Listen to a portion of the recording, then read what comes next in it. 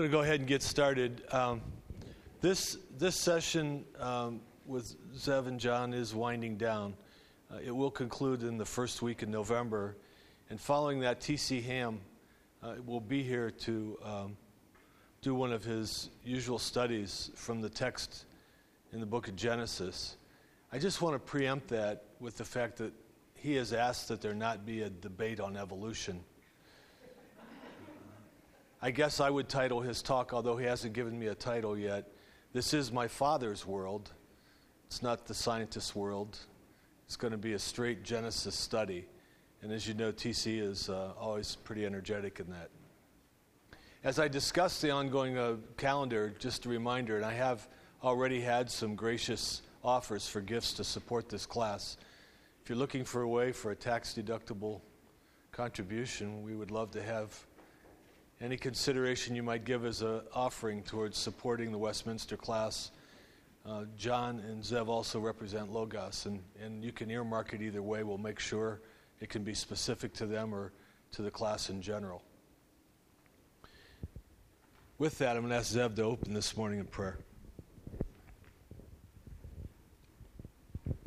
Let us pray.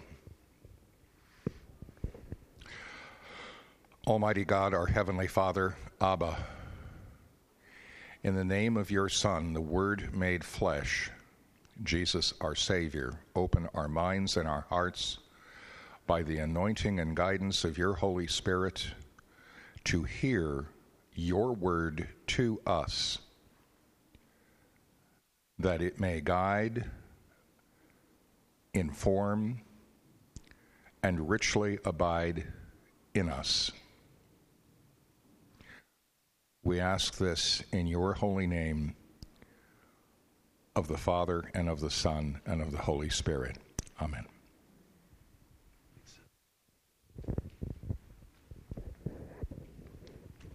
Good morning. Good morning. Good morning. Good morning. Isn't it a classic fall day? Beautiful. What happened yesterday? Did the Buckeyes win?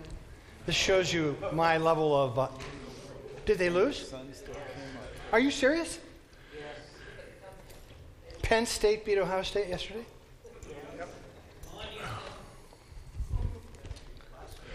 Lions ate Buckeyes. Huh. No wonder everybody's so depressed. I knew something was wrong. What? What? The end times are coming. Okay. Boy, today, what we're about to learn. He's sitting over here if you care to sit with him. Or you can come up here and get illuminated.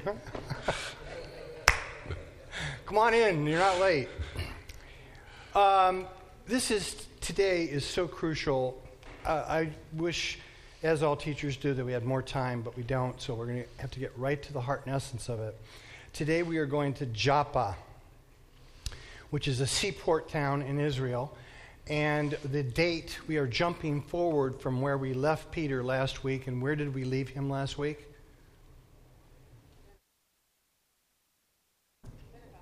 At Pentecost in Jerusalem, yes. And depending on when you date that event, there's little variances of dating, but it's somewhere between 30 and 33 A.D. Or C.E., Common Era, Year of our Lord, 33. We're now jumping forward to about 40 A.D., okay? So what the Bible does when it gives you these narratives is they tend to collapse everything, so you jump from chapter to chapter and you don't realize that quite a few years have passed. So somewhere between 5 to 7 years have passed in Peter's life as he has this experience in the seaport city of Joppa. And today you're going to see the next stage of how the Master is opening his mind and his heart. And also for us to learn that God's working in our lives is progressive. It's evolutionary. It's dynamic. It goes on and on. It doesn't stop. Peter, last week we saw what happened to him. What event took place in his life?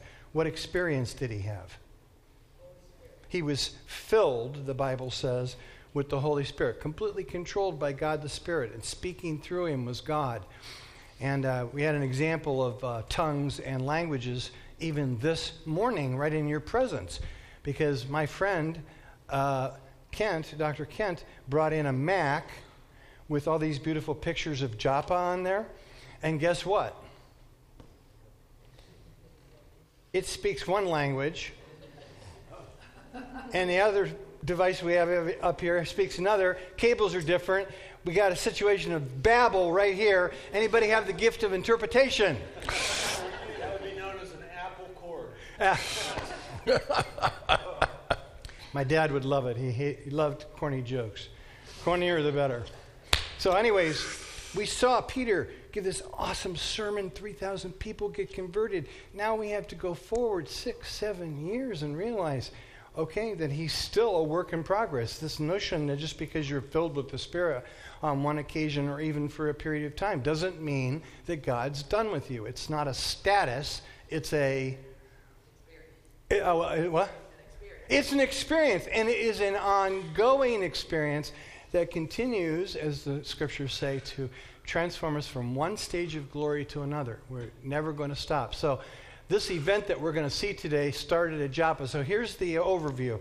We can get rid of this because of the aforementioned problem. Dr. Kent is going to give us a little chat about what he experienced at Joppa and pass his MacBook around. Now realize this thing costs $6,700, so be careful. Then Zev is going to give us the history behind Joppa, take us into Peter's ecstatic orama of Acts 10. What's in this ecstasy? Ecstasy. Stasis. Medical. Stasis. Standing still. Stable. Ecstasis. Out of stasis.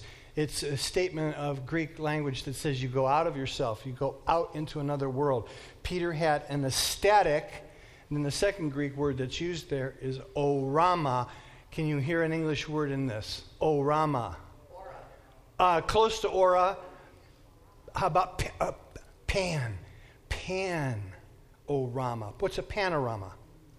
It's the big view. So what happened to Peter in Acts 10 is God took him out of himself in a state of ecstasy and gave him a panoramic vision that has universal, colossal impact for them and for us today. And Zev's going to teach you on that.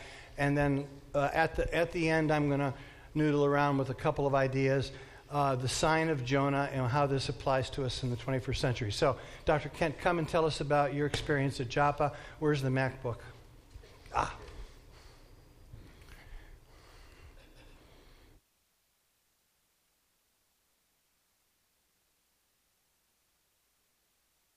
The one advantage to not having it on the screen is that the pictures will be a little bit more pristine, a little more beautiful than they would be if you walked out up there. So in some ways that's a good thing.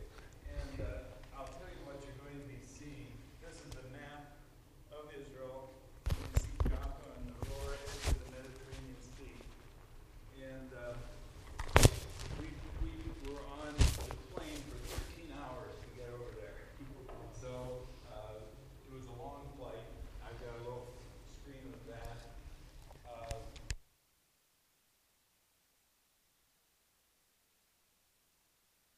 Shortly after we were there, we saw these Egyptian ruins which had been reconstructed because at one point Joppa was taken over by the Egyptians. So then Rabbi Spitzer spoke to us. We were able to walk through Joppa, through the actual streets, it was incredible to think that we were walking in those same streets and looking at actually the house of Simon the Tanner, which I think we said probably really was that place, because to do tanning you have to have fresh water, and this was the site of the ancient freshwater well that was there historically. And the house was under it was a debate as far as who really owned it. So because of that, you couldn't go into the house, but we were able to stand outside and look at it. It was Joppa was an important point, and it was a station on the ancient trade route of the VII, which connected Egypt and Mesopotamia. And legend holds it that Joppa was actually founded by Japheth, son of Noah. Documentary evidence goes back 3,500 years to the time when the Egyptian pharaoh Thutmose III conquered the town in 1468 BC. In 2 Chronicles 2:16, it relates how Simon discussed bringing wood to Joppa with Hiram, the king of Tyre. And of course, we've all heard the story about Jonah going down to Joppa to find a ship going to Tarshish. We associate Joppa, though, a lot with Peter and the time he spent there with Simon the tanner. And what was just really incredible was the streets, of course, were really beautiful. And when we got to the house of Simon the tanner, and John did his presentation at that point for us, there were, if you look carefully, when you see John doing this presentation, you'll see little nests up above, and there were doves all over that were cooing. And it just really added to the feeling, gosh, we're really in this place, you know. And the other place where we heard doves a lot of times were when we went to the baptismal site on the Jordan River, and then doves were actually flying around there. And it seemed like, I don't know of any place here in Ohio or the United States where you go and you hear doves like that just sort of nesting and cooing and being around prolifically like they were over there. So that was sort of a neat thing. At the end of this, after you see John and the different sites in Joppa, you'll see it pans over into the Mediterranean Sea, and you'll see Tel Aviv, which Tel Aviv is connected to Joppa because it was founded in the early, well, it was, I think, 1909. 60 families left Joppa because it was so crowded, and they started Tel Aviv. So Tel Aviv, this gigantic new modern city, which is directly beside Joppa, was never there until that part of the 1900s.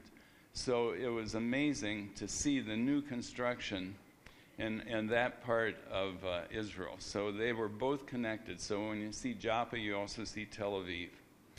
So I think that's pretty much. It was very exciting. It was a wonderful, wonderful place, and I think we all enjoyed it. So we'll just pass this around. The slideshow will run continuously on there. Okay. Kent, can I get my notes back from you?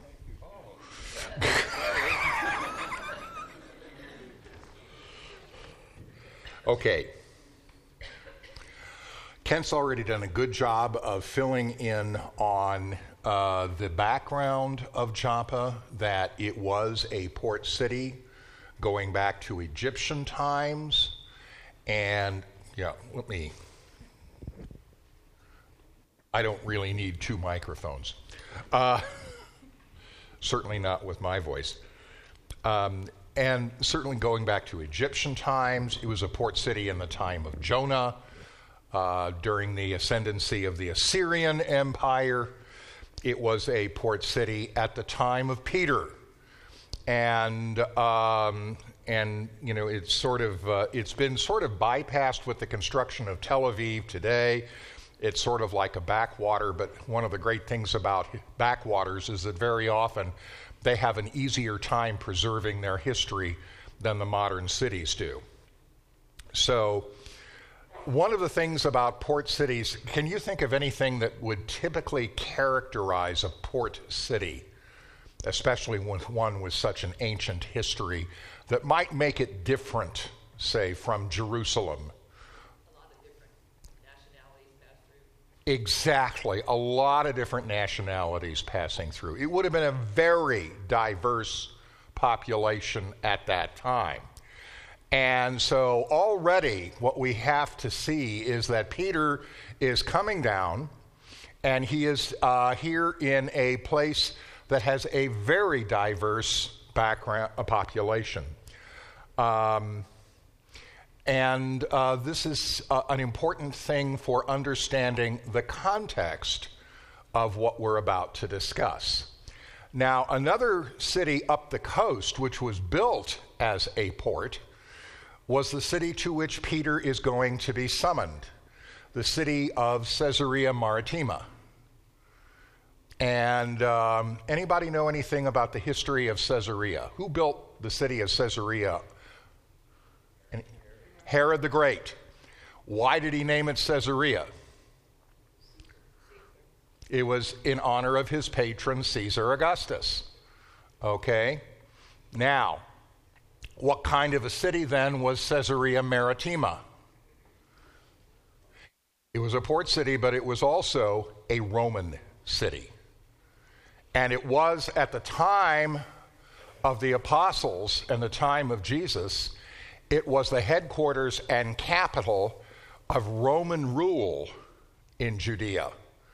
And you have to understand that in Caesarea, in the middle of the city, was a complete Roman city with a forum, with pagan temples, including a temple to the deified Roma, the deification of the Roman state and city. There would have been a temple to the emperor. And this takes place right there. And so therefore, what does Caesarea represent to the typical Jew of first century times? Idolatry, but also something a little more dicey. What? Paganism. Not just paganism. Oppression. Why? Foreign rule. An oppressive, foreign, occupying rule. Okay? It would be like, for example, if the Chinese, by some strange quirk of fate, were to conquer the United States and set up their headquarters and capital, say, somewhere between New York City and Washington, D.C., and Washington became kind of a backwater.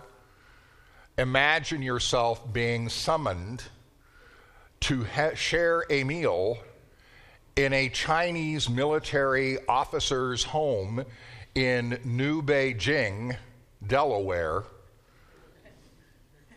and you are being summoned from Washington, D.C. to do that.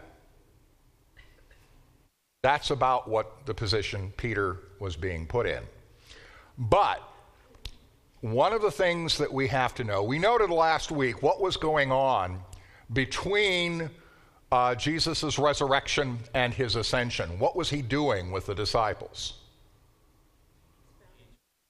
What? He was opening the scriptures to them. He was preparing them to understand the deeper meaning of the scriptures by going through and pointing out, now, this is what this now means because of what God has done through me, and therefore enabling them to understand scriptures in an entirely new way. So what we have to realize is that what was happening to Peter in Joppa was not something unprecedented. To get an idea of how far back this goes, I want you to look at Psalm 87, 1 through 6.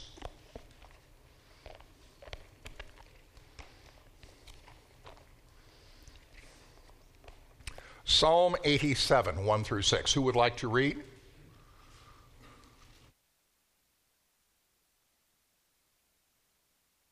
Do we have a microphone? Do we have a volunteer?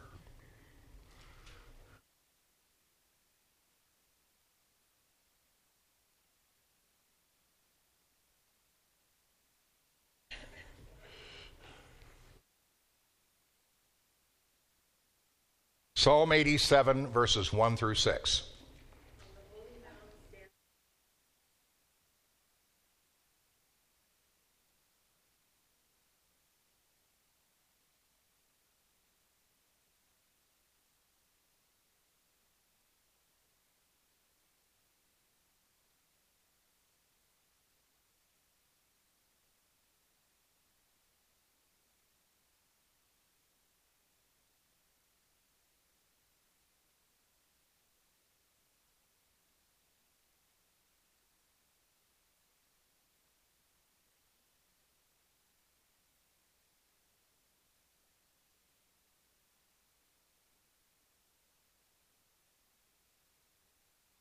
Okay, what is this saying about this vision in this psalm about the future role of Zion, of Jerusalem? What is going to be said? What? The people were going to, but which people were going to be born there? Which are going to be considered born in Zion? Which peoples? What? People who acknowledge him. People who acknowledge him, yes, but, where do they come from? That was the whole known world at that time. Okay, the whole known world extended essentially from Egypt through Philistia and Tyre, and in Egypt down to Ethiopia, Cush, and all the way into Mesopotamia and Babylon. In other words, all the nations of the world are going to be considered citizens of Zion in the Messianic age. So who gets left out? Who gets excluded? Nobody. Nobody. This is an extraordinary psalm because this is taking place long before Jesus' time, and yet we are talking about a fully international people of God. All of these nations are going to be considered the children, the offspring, the citizens of Zion. Okay, this is called outreach on steroids. Okay? Now, this is a theme that was not unknown to other prophets. Look at Isaiah, and I want to look at two sections in Isaiah. Isaiah 49, 1 through 7.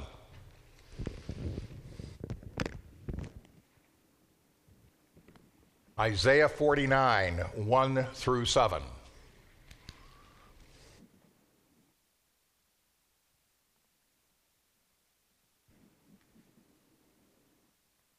Who wants to read? Okay. Listen to me, you islands. Hear this, you distant nations. Before I was born, the Lord called me. From my birth, he has made mention of my name. He made my mouth like a sharpened sword. In the shadow of his hand, he hid me. He made me into a polished arrow and concealed me in his quiver. He said to me, "You are my servant, Israel, in whom I will display my splendor." But I said, "I have labored to no purpose. I have spent my strength in vain and for nothing. Yet what is due me is in the Lord's hand, and my reward is with my God." And now the Lord says, "He who formed me in the womb to be his servant, to bring Jacob back to him and gather Israel to himself. For I am honored in the eyes of the Lord, and my God has been my strength." He says, "It is too small a thing for you to be my servant, to restore the tribes of Jacob and bring back those of Israel I have kept. I will also make you a light for the Gentiles, that you may bring my salvation to the ends of the earth." This is what the Lord says, the Redeemer and Holy One of Israel, to him who was despised and abhorred by the nation, to the servants of rulers. Kings will see you and rise up. Princes will see and bow down because of the Lord who is faithful, the Holy One of Israel who has chosen you. Okay. Now, do you think Jesus knew this text? Jesus certainly studied this. We are talking about one of the famous servant songs in Isaiah. And what is the role of the servant? Now, it's interesting. I sometimes have used this in sermons and saying, don't complain when you think your mission is too tough. Because what the Lord is likely to do is give you a bigger one. So what is his mission going to be as the servant of the Holy One of Israel? Yeah, and this is something it's a phrase we hear so often, a light to the nations, so that my salvation may reach to the ends of the earth. Okay? I've got a feeling that at a certain point, Jesus may have talked about this with Peter sometime during those 40 days. But Peter may have had a little difficult time understanding just how global this mission was going to be. And then I want to look at another passage in Isaiah 56, 6 through 8. This is a brief one. And it sort of, in effect, just re-emphasizes, so I'm just going to read this myself. Okay?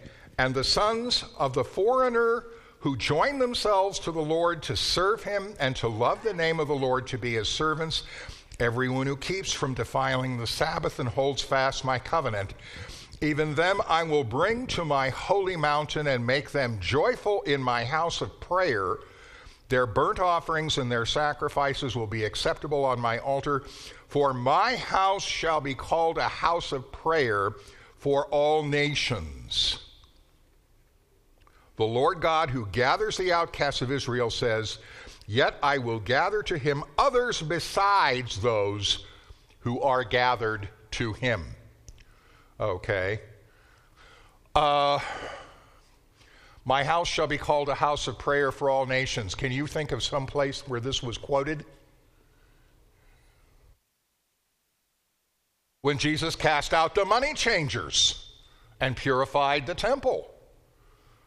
And what is this saying? It's saying, look, this isn't just the temple that I will have in those days will be a temple not just for Israelites, but for whom?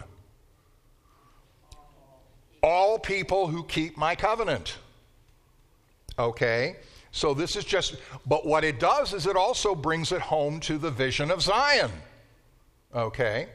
That on the vision of Zion, all the nations of the world will be accepted as worshipers of God. And then lastly, where did Peter's vision, we've been talking about this town on the coast in Israel. Where did Peter have his vision? Joppa, Yaffo in Hebrew. Now, who else do we know in the Bible who hung out in Joppa, actually for a very brief time? Jonah. Okay. So we have to go to Jonah. Now, we're not going to read the whole book of Jonah. Aren't you glad? I will just say this about the book of Jonah. In the liturgy of the synagogue, prophetic portions are generally read as what is called the haftarah, the additional reading, and they're generally read in just bits and pieces of the prophets. However, the Jonah is the one prophetic book which is read as a haftarah in its entirety. And it is the haftarah for the afternoon of the Day of Atonement because of its message of forgiveness, repentance and forgiveness.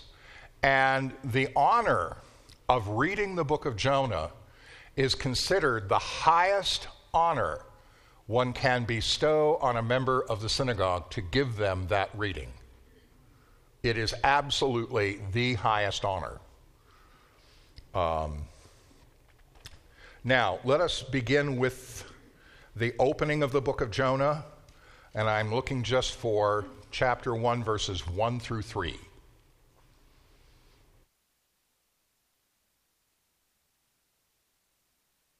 Someone want to read? Okay. You want to read? Okay. What?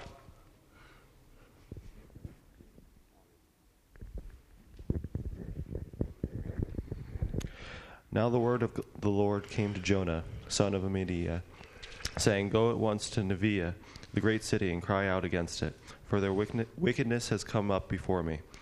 But Jonah set out to flee to Tarshish from the presence of the Lord. He went down to Joppa and found a ship going to Tarshish. So he paid his fare and went on board to go with him to Tarshish, away from the presence of the Lord. Okay. Now, something about Nineveh. Does anybody know what Nineveh was? city of wickedness, but what in particular was its political situation?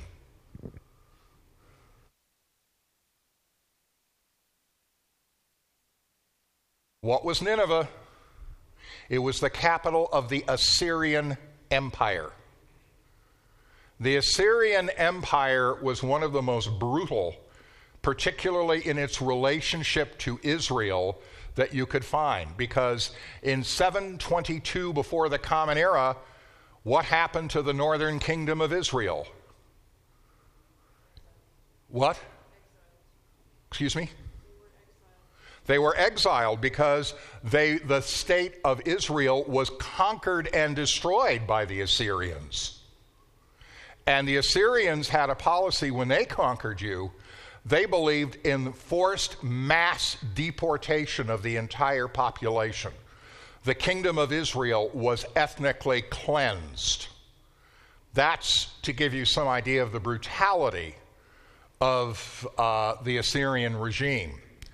And Jonah is a good Israelite, son of Amittai, and he is told to go where to prophesy? To Nineveh, to the capital of the Assyrian Empire.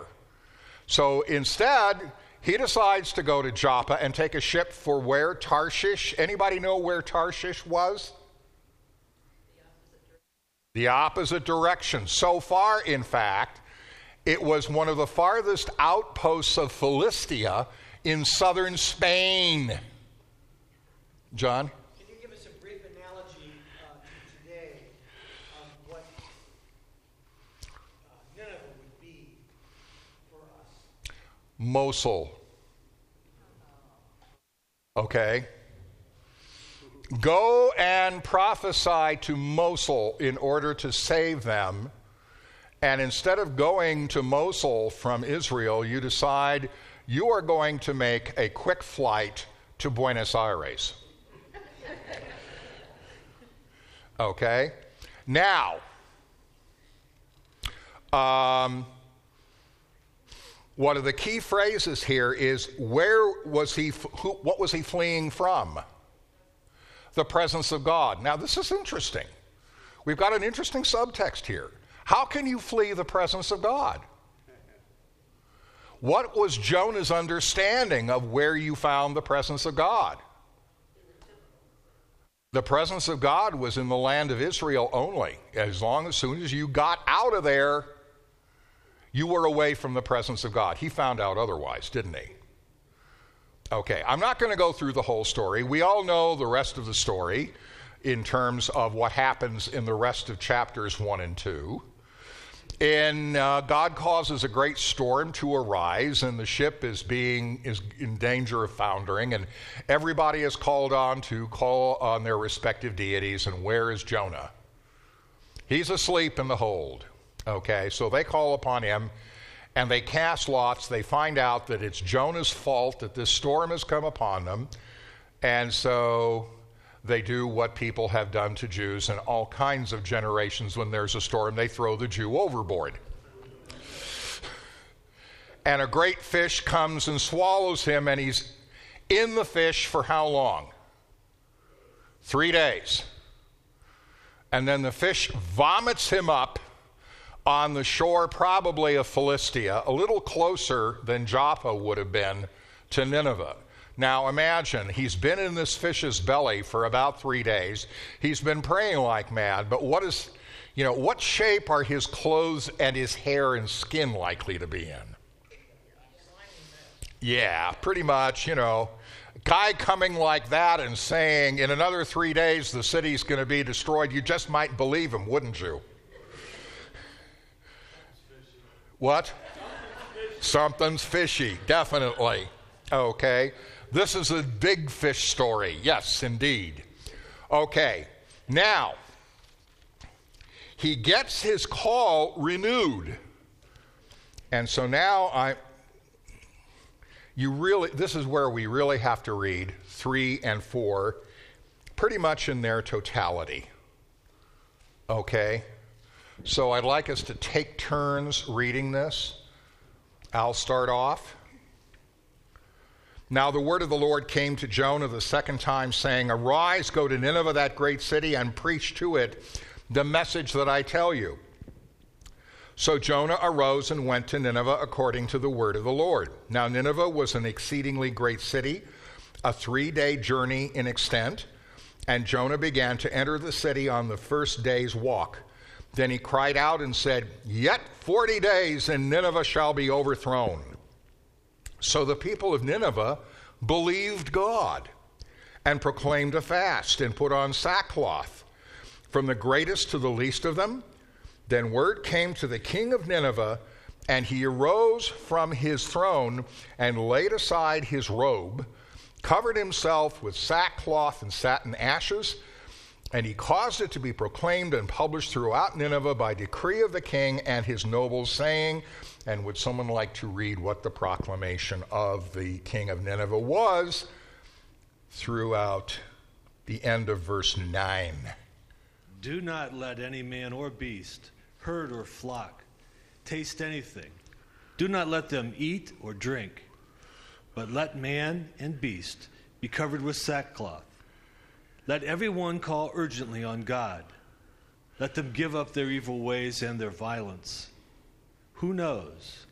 God may yet relent and with compassion turn from his fierce and anger so that we will not perish. Now, I don't know about you, but there's a certain amount of slight humor there about seeing animals dressed in sackcloth. Then God saw their works, that they turned from their evil way, and God relented from the disaster that he had said he would bring upon them, and he did not do it. But it displeased Jonah exceedingly. What did he wanted to happen to the Ninevites? He wanted to see them obliterated. So he prayed to the Lord and said, "Oh Lord, was not this what I said when I was still in my country? Therefore I fled previously to Tarshish, for I know that you are a gracious and merciful God, slow to anger and abundant in loving kindness, one who relents from doing harm. Therefore now, O Lord, please take my life from me, for it is better for me to die than to live." The last thing in the world that Jonah wanted was for his mission to succeed. The last thing in the world.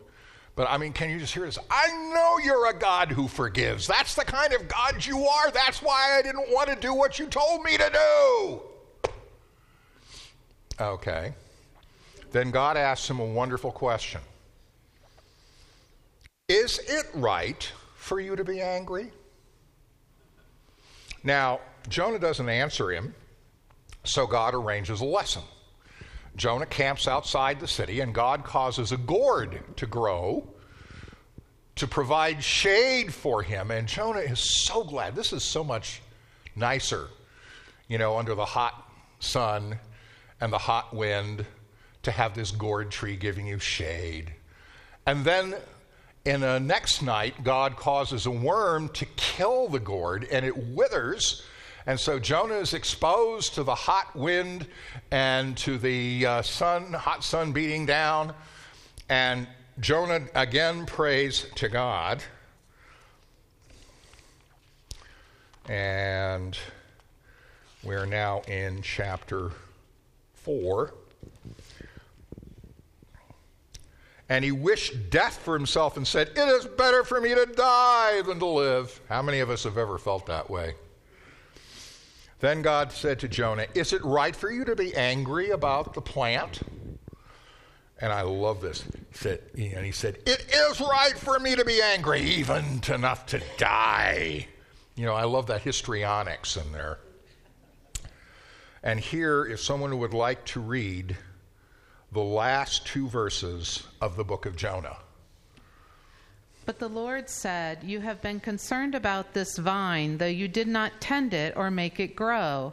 It sprang up overnight and died overnight. But Nineveh has more than 120,000 people who cannot tell their right hand from their left, and many cattle as well. Should I not be concerned about that great city?" Wow. Okay? So what's the lesson that Jonah's being given? God cares about dumb people. God cares about people. God cares not just about... Okay, let me tell you what really kind of this strikes me as. Last Tuesday, John and I went to hear Barbara Turkeltaub, who is the last living Holocaust survivor in the city of Canton.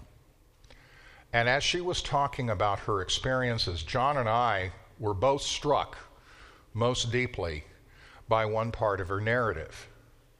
When she heard her mother and the other mothers in the Vilna ghetto praying, Eli, Eli, lama azavtani, the opening of Psalm 22, my God, why have you forsaken me? And what really brought this home to me, what I learned and what I got out of that, is people often ask, where was God in the Holocaust? But what that enabled me to see is, yes, Jesus was there. He was there with his people, in their suffering, in their dying, and on their behalf. But one thing that I have in my experience, in the course, about 6 months after I became a Christian, I had a dream in which I was an SS concentration camp guard on trial for war crimes. And when I woke up, my reaction was not, oh my God, what have I done? But God help me when I can only identify with the victims and not with the killers. Yes, Jesus was there on behalf of his people, but he was also there on behalf of the people who were torturing and killing them. And that's a pretty hard vision to wrap yourself around, but that's the vision we have to have as Christians. Now, we're running out of time, so I need to go quickly. The setting, what brought Jesus to Joppa was a case of a young woman named Tabitha, or Dorcas, who had died. And people asked Peter to come and do what for her? Raise her from the dead. Oh. Now, what does that remind you of? The resurrection of Jesus, yes. Okay, so we have, in a sense, a replay of Jesus' resurrection taking place in this international port city of Joppa. Do you begin to get the idea of how God is working on Peter? Now, let's take a look at the actual vision. We're in Acts 10, 1 to 20. Well, not Acts 10, 1 to... We'll just get the vision. So it's Acts 10. If I can find it among my myriad bookmarks.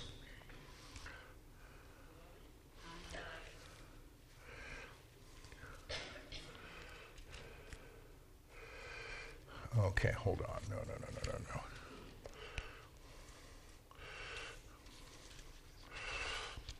Acts 10. Yeah, 9 through 16.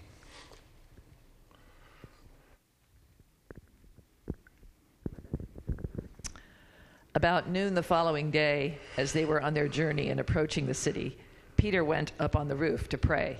He became hungry and wanted something to eat. And while the meal was being prepared, he fell into a trance. He saw heaven opened and something like a large sheet being let down to earth by its four corners. It contained all kinds of four-footed animals, as well as reptiles of the earth and birds of the air. Then a voice told him, "Get up, Peter, kill and eat." "Surely not, Lord," Peter replied. "I have never eaten anything impure or unclean." The voice spoke to him a second time. "Do not call anything impure that God has made clean." This happened 3 times, and immediately the sheet was taken back to heaven. While Peter was wondering about the meaning of the vision, the men sent by Cornelius found out where Simon's house was and stopped at the gate. Okay, so Cornelius has also had a vision to send for Peter because his prayers have been accepted by God, and he's to send for a man called Peter staying at the house of Simon the tanner. And Peter has this vision. Yes, it is an ecstatic vision. He fell into a trance and he had a vision. Who else would have ecstatic visions in the past in Israel? Not just John. In Israel's past, whose job was it to have ecstatic visions? What? Well, not just Ezekiel. What? Not just Daniel. Prophets, yes. Okay? This is how prophecy works. So what do we know about Peter from this experience? He was a prophet. He was having a prophetic vision. Now, to get some idea of what the vision was telling him to do, you got to consider the place of the dietary laws in terms of personal and social and political. Okay? Personally, okay, it was really tough to keep the dietary laws. Because when it came to meat, and these were animals in there, when it came to meat, the first thing you had to do is only certain species were permitted among land animals. It had to have both a split hoof and it had to chew its cud. Among things that would have been prohibited are things like predators who have paws. And above all, things like reptiles and insects. Okay, the word for creeping thing, sheretz, is sort of like an archetypal term for something radically unclean. The term for insect, sheketz, gets turned in Yiddish into shagets, a totally sort of worthless person, or its feminine form, shiksa. You know, you need to realize when someone calls a Gentile woman a shiksa, that's an insult. That's an insult. Okay? Now, once you have a kosher species, the second thing is it has to be slaughtered in the ritually correct manner. If not, it's a carcass. It's just considered a dead body and is one of the archetypes of impurity. And then, you know, if that's not hard enough, then you get to worry about the whole issue of mixing meat and milk. Now, that's the ceremonial challenge here. He's saying to Peter, showing him in this vision of all kinds of land animals, including reptiles and insects and predators and God knows what all, and saying, get up, kill, and eat. Now, we don't know whether Peter was a licensed shochet, slaughterer, but the implication is he was going to go and kill these unkosher animals in an unkosher manner and eat them. Totally, you know, reversal. Ethnically, when you get all of these dietary restrictions put together, what did that mean about Jews and Gentiles generally in terms of their association? They couldn't eat together. They couldn't share a meal. And above all, Jews could not be guests for a meal in a Gentile home. And in fact, the rabbis understood that this was in fact explicitly one of the purposes of the dietary laws, to cut off the possibility of common table fellowship between Jews and Gentiles. And then there's the political thing. He's about to get an invitation to come to the house of a centurion, a Roman officer in the Roman occupational headquarters, Caesarea Philippi. And that's what Peter had to put up with. And so let's see what happens? What is Peter's response? Let's go to chapter 10, verses 34 to 48.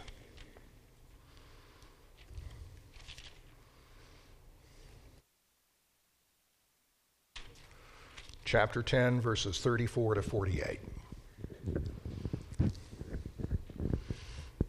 And Peter opened his mouth and said, "Truly I perceive that God shows no partiality, but in every nation anyone who fears him and does what is right is acceptable to him.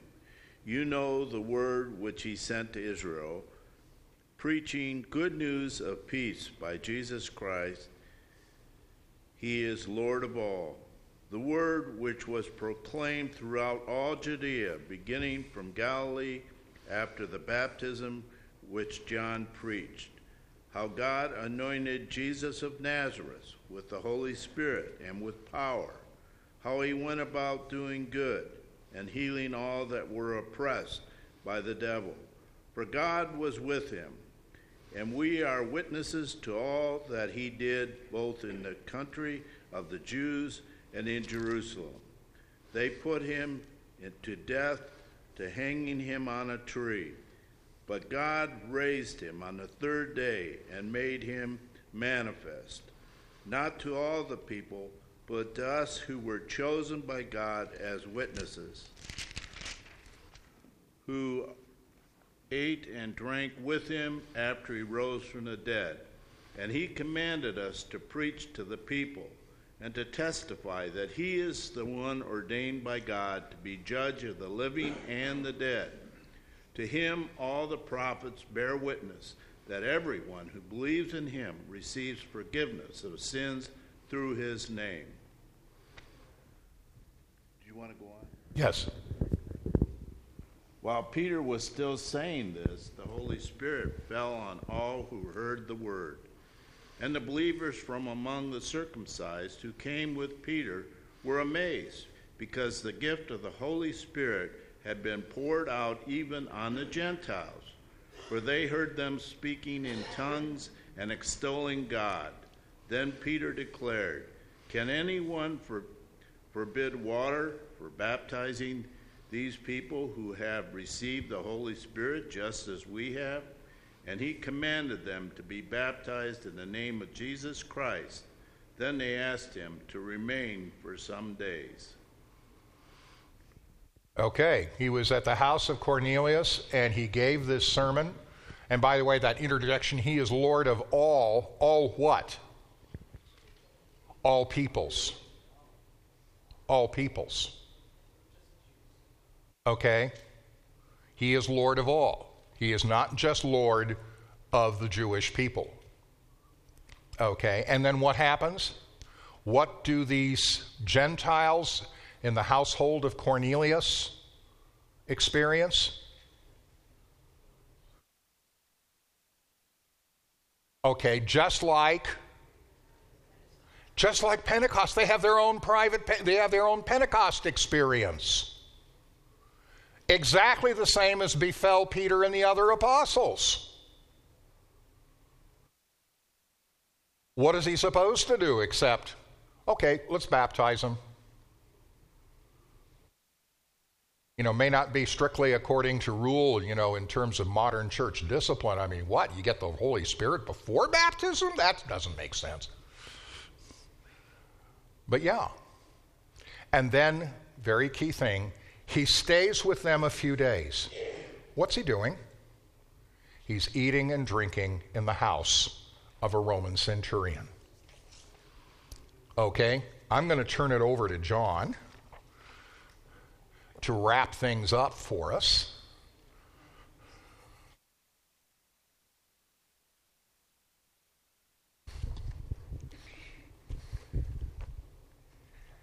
Am I on? Okay, so this was part 1, and next week will be part 2, which is cool. Now, here's your assignment, because this is really so important. It's worth spending the extra time on it. So for next week, you'll read Acts 10, and 11. Very important. Because this is when Peter has to then go back to the Jewish people and answer the question, what? Who knows? What? You went into an Italian's house? You ate sausage and scallops? Unclean, right? Yeah. Sausage and So then Peter has to explain to his fellow, and they're not just Jews, they're Jews ethnically, but they're also believers in Jesus the Messiah. So you're now reading this big epic transitional era when Peter and the rest of the apostles are beginning to have this revelation that Jesus is not just for... What did you learn today? In fact, God's been trying to teach the Jewish people for how long? That God, Yahweh, Hashem, the God of Israel, is not just for Jewish people. He's trying to teach Jonah that.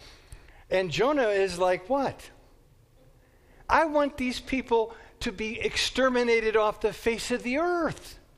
Isn't that amazing that you would say that to God? Don't raise your hand. Has anyone ever said that in your heart? I would like to see this area of the world turned into a sandlot of nuclear glass. That's Jonah. And in fact, that's kind of the funniest line in the whole Bible, I think, is that one we just read. It's at the end of Acts 10, and it says, well, then they concluded that God has granted repentance even unto the Goyim. Do you hear the tone there? God is even going to grant repentance to the Italians? What do you hear there? They're like, what? I mean, we're Jews. We're it. We're God's people. And now God's telling them what? Well, yeah, you are, but guess what? So are the Italians, and so are the Chinese, and everybody, Greeks. Oh, man, Revelation, boom. So you read that, and then you'll hop over, this is where it gets even stickier, to Acts 15. Because from here to here is, about another 7-8 years.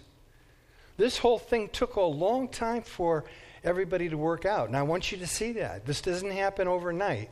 This transformation, this radical revolution of how God views people. Okay, so you have 1 minute left. Tell me, what's the big idea that you learned today? What did you learn about God?